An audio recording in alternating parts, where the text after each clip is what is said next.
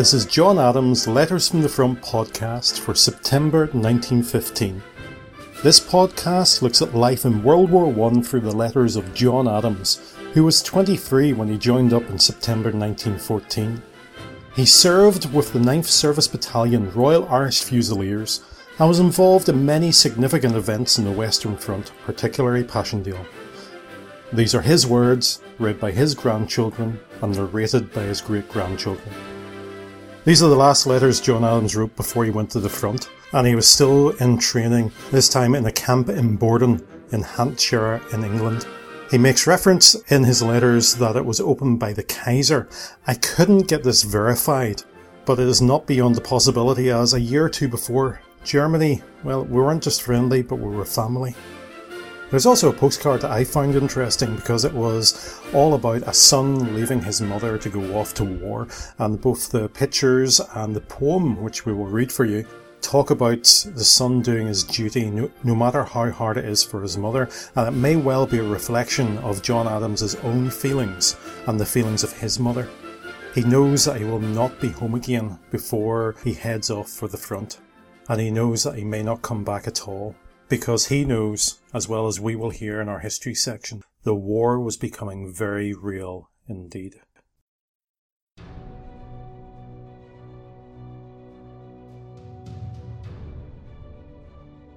During John Adams' time training in the south of England, the World War continues. 1915 was the beginning of the U-boat battles, making any shipping lanes dangerous for any travellers, and attacks on Italian cruisers edged them more into the war. The 10th Irish Division were now in Gallipoli. It was Winston Churchill who committed British, French and untested Australian and New Zealand forces to the ill-fated campaign to gain control of the Turkish coast next to Europe against the fading Ottoman Empire. The overall campaign was a disaster, with 200,000 Allied casualties, many of the deaths coming from disease. With the fall of Poland in July, Germany had their sights set in Russia. They took over the Eastern Front and moved as far as Warsaw, with the Russian front line falling apart. It wasn't until the end of September that the Russians were able to form a new front line.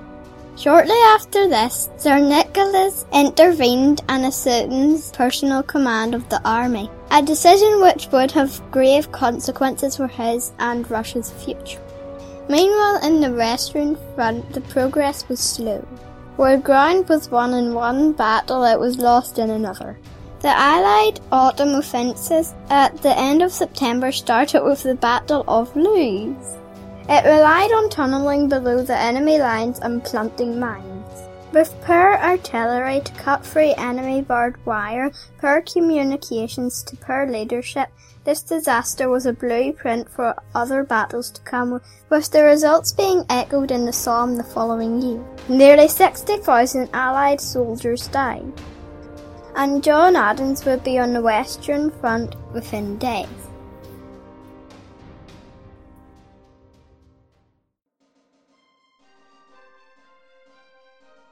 D Company, 9th Royal Irish Fusiliers, Martinique Barracks, Borden, Hampshire, England, 11th of September 1915.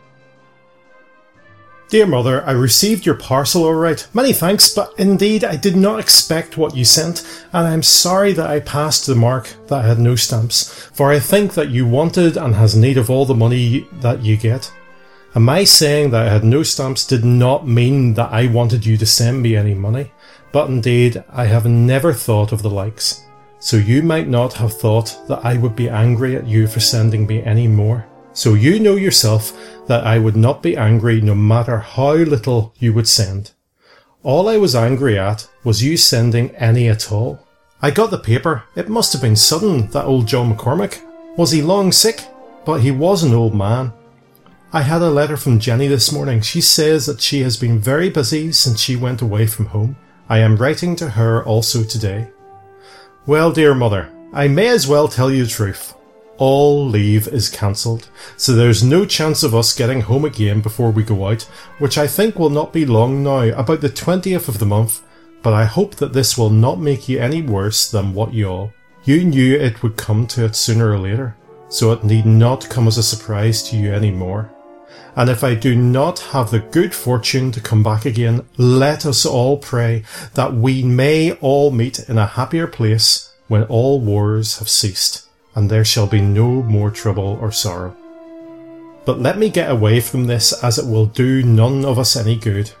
And whatever happens, let us hope that it may be for the best, as we are all in a good man's hand, and he knows all the hopes and fears. But thank God that if I do not come back, all belonging to me can hold their heads up, for I have done my duty, and shall do so no matter what it may cost me, so yous will have nothing to be ashamed of. This is a lovely part of the country, and is great for route marching.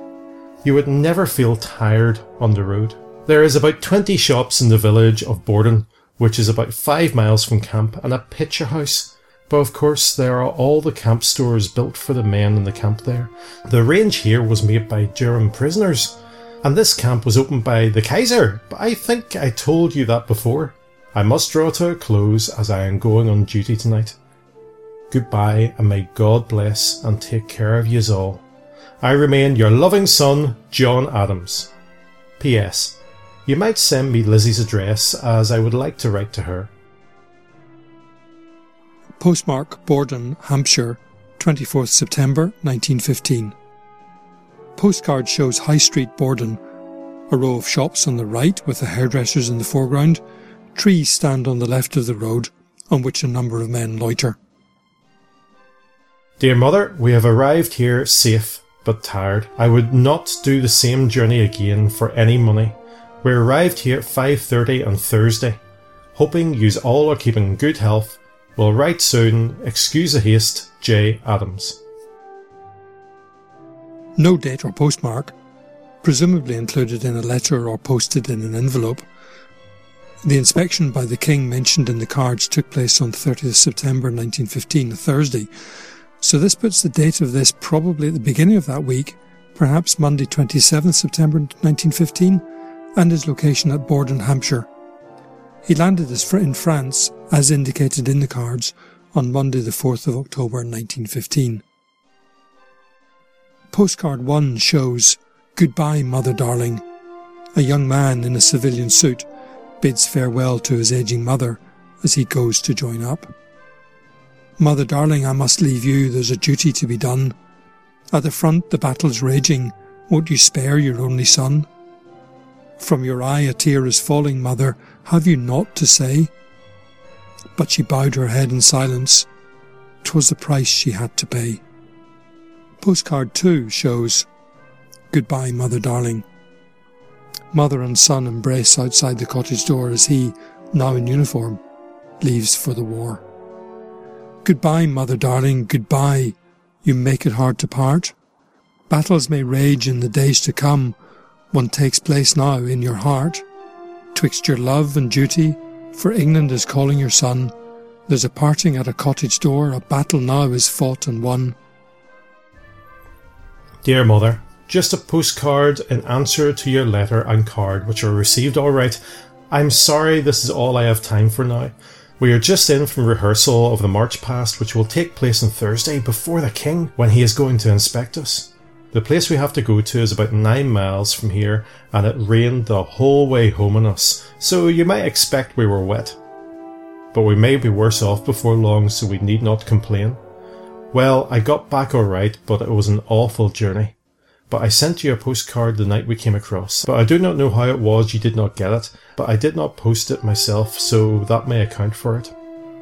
I also wrote to Jeanie, but she may not have got it either. I hope Jimmy got back alright from the main line.